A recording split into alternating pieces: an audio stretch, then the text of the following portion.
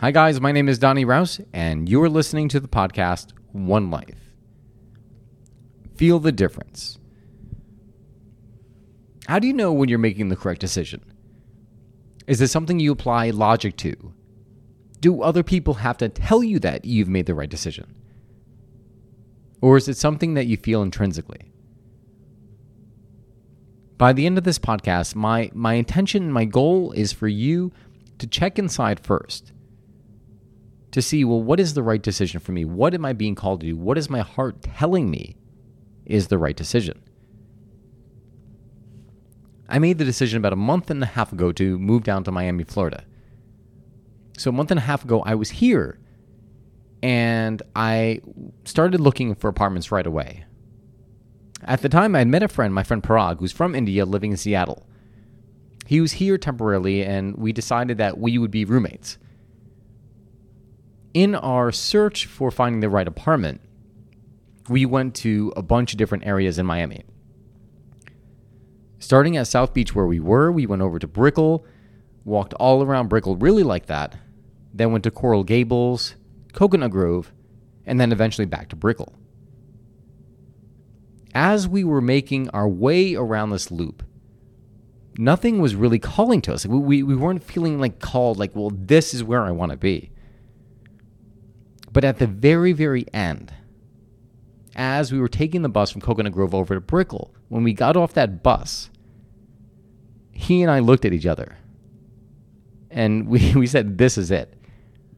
You may have heard there's a quote out there. I've seen like memes about it. It says, "If it's not a hell yeah, it's a hell no."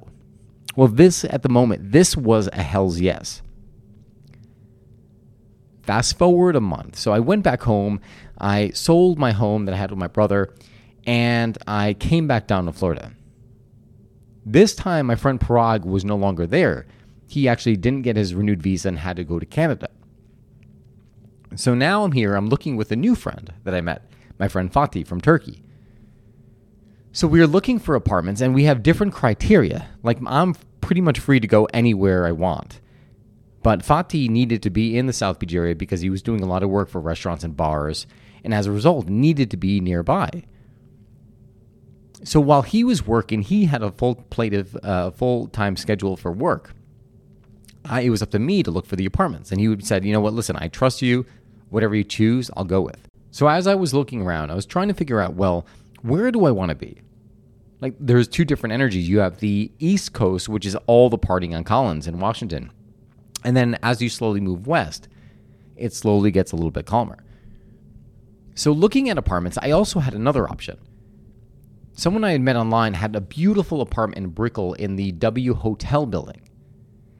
And in this W Hotel, there's the residential side, which is called the Icon. And the Icon shares all the amenities of the W Hotel. So you could only imagine as to how grand and how beautiful they were. I said, all right, let me go look at this apartment. I went to look at the apartment, and it was stunning. The pool is an Olympic-sized pool. The gym was pristine, had all the necessary equipment. I wouldn't have to leave the apartment. And my room had, it was a bunk bed. It was actually, the person who was renting it to me, it was his aunt's place. And I would be renting it for several months. And it was a bunk bed that had like pictures of his nieces and nephews. That wasn't ideal. But it had this most amazing balcony that faced east. So right across was Brickell Key. And in between these buildings was a clear path to watch the sunrise. So on my mind was going like, oh my God, this would be amazing. Add to that, I walked outside, and there was this path along the water that just seemed very tranquil, very slow. There was this giant tent with all these different food trucks around it. And I was thinking to myself, well, I could really get used to this. This is beautiful living. I came back to South Beach, and I was a little bit kind of like feeling nervous about like sharing it with my friend. I was like, well, is this a bad move on my part because like this is calling me? And I was talking with my friend about moving in together. But then I also said, well, no, not really, because we have different needs. He needed this, I wanted this, and so I had shed that. And at some point, I actually went over to Collins And again, there was all that intense energy, and I was ready to call it off altogether. I was ready to say, you know what? I'm done looking. I'm choosing somewhere further away. He can stay here. That's how I felt. But then I had made an appointment with a realtor to look at one more apartment in Miami Beach. When I went to look at this apartment, I had very low expectations for it. I was like, I'm probably not going to like it. Let me just go anyways. I went there. At first, the realtor showed me the courtyard.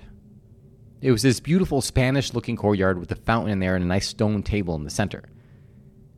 Immediately, I started imagining having a beer, like a long day's work, him coming home, us just socializing, having a beer, sitting in the courtyard talking. When I went to the apartment reminded me of like hostels I had stayed at in Europe, in other apartments that I had seen in Europe. They had these red cabinets, and the apartment itself just felt very cozy. Like one of the bedrooms had like this beautiful oil painting of a guy in a boat, and there wasn't a whole lot of sunlight, but again, it was cozy. And the other room was like had like these two chairs where you could lounge on, like the same size bed. All in all, like it was cozy. But compared to the room at the Icon, like if we were looking at what, like, if we're comparing amenities and look at the apartment, it couldn't compare, right? I mean, logically, everyone would say, well, what are you kidding me? If you have a choice between that and this, go with the Icon. But then here's what happened, and the reason it might kind of sound like I'm going off on a rant, but stay with me. There's a reason I'm telling you this. When I left that apartment in South Beach, I walked out and I felt this calm effect over me. I said to myself, all right, this is it. This is the one we were supposed to get. I called my friend Fatih. I said, Fatih, I found the apartment. He's like, well, you know what? I trust you. If you believe that this is it, then you have my word. And I told the realtor, I was like, all right, we'll take it. And so why I'm telling you this is that because logic would say, go with the Icon at the W Hotel. And if I were to ask anyone else showing them the pictures, they would also say that to make that same decision. But what I felt inside when I checked in was something completely different. When I checked in with myself immediately after seeing that apartment, I knew that was it. And I didn't have to look anymore. Fast forward now, it's been one day, that was yesterday, where we made the offer and everything else. We didn't get that apartment. But it's a lesson. It's a lesson to check in. It's a lesson to go with your gut and to ignore all the outside influence, all the things that other people should say that you should have, you should want. And to tune in yourself and say, okay, well, what is it that I want? And go with that. So I'm going to run you through a quick process right now. And this is something that I'd used with other people I'd met who were going through something. I'll tell you another really, really brief story. I would speak with people. I was speaking with a girl. We'll say Mrs. T. She was talking about wanting to move to Florida, not really sure what to do. I'm really paraphrasing here, but I said, okay, well, let's do this. Close your eyes. And I want you to do this right now. Think of a decision that you have to make. Think of something that's been like kind of plaguing your mind for the last week, months, years sometimes, right? Sometimes we hold on to not making a decision that we literally will hold on to it for years. Get that one thing in your head. The next thing I want you to do is put your hands one on top of the other and put it over your heart. Close your eyes. Take a deep breath in. Slowly release. Take another deep breath in. And slowly release. One more time. Take a deep breath in. And slowly release. Now I want you to recall that thing that you just said, that decision that you had to make. I know what you think you have to do, but if you were listening to your heart, if you tuned into your heart, what would your heart tell you?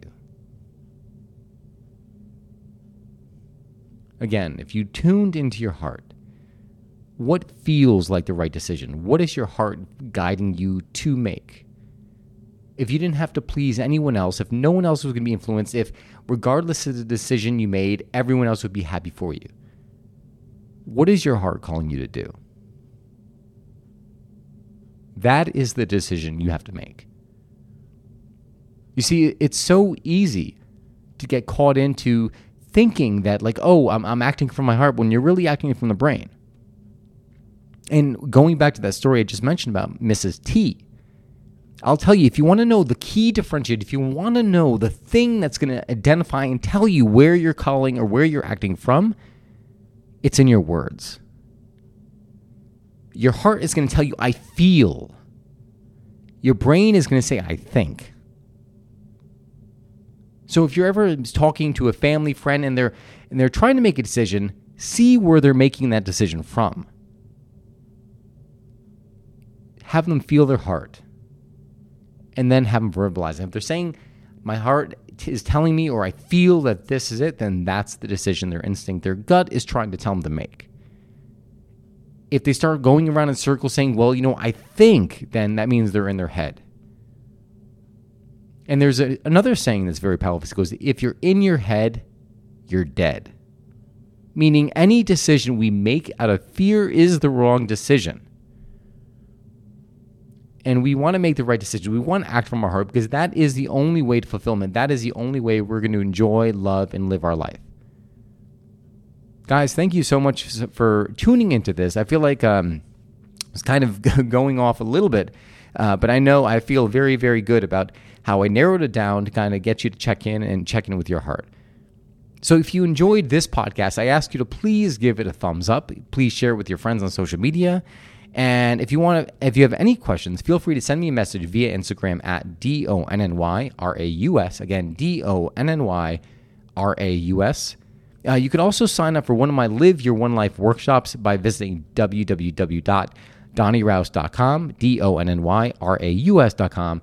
And then lastly, our sponsor, which is my coffee company, Raus Coffee. So if you like the coffee ritual, my coffee ritual for me is about taking that moment to just stop, to be, to enjoy life. So I think our worlds get so crazy that we forget that the most basic thing, what's really important to us, is just this moment. It's a matter of just appreciating the moment that we're alive, that we're healthy. Every moment is sacred. Every moment is beautiful. If you recognize that, it'll ignite your life on fire.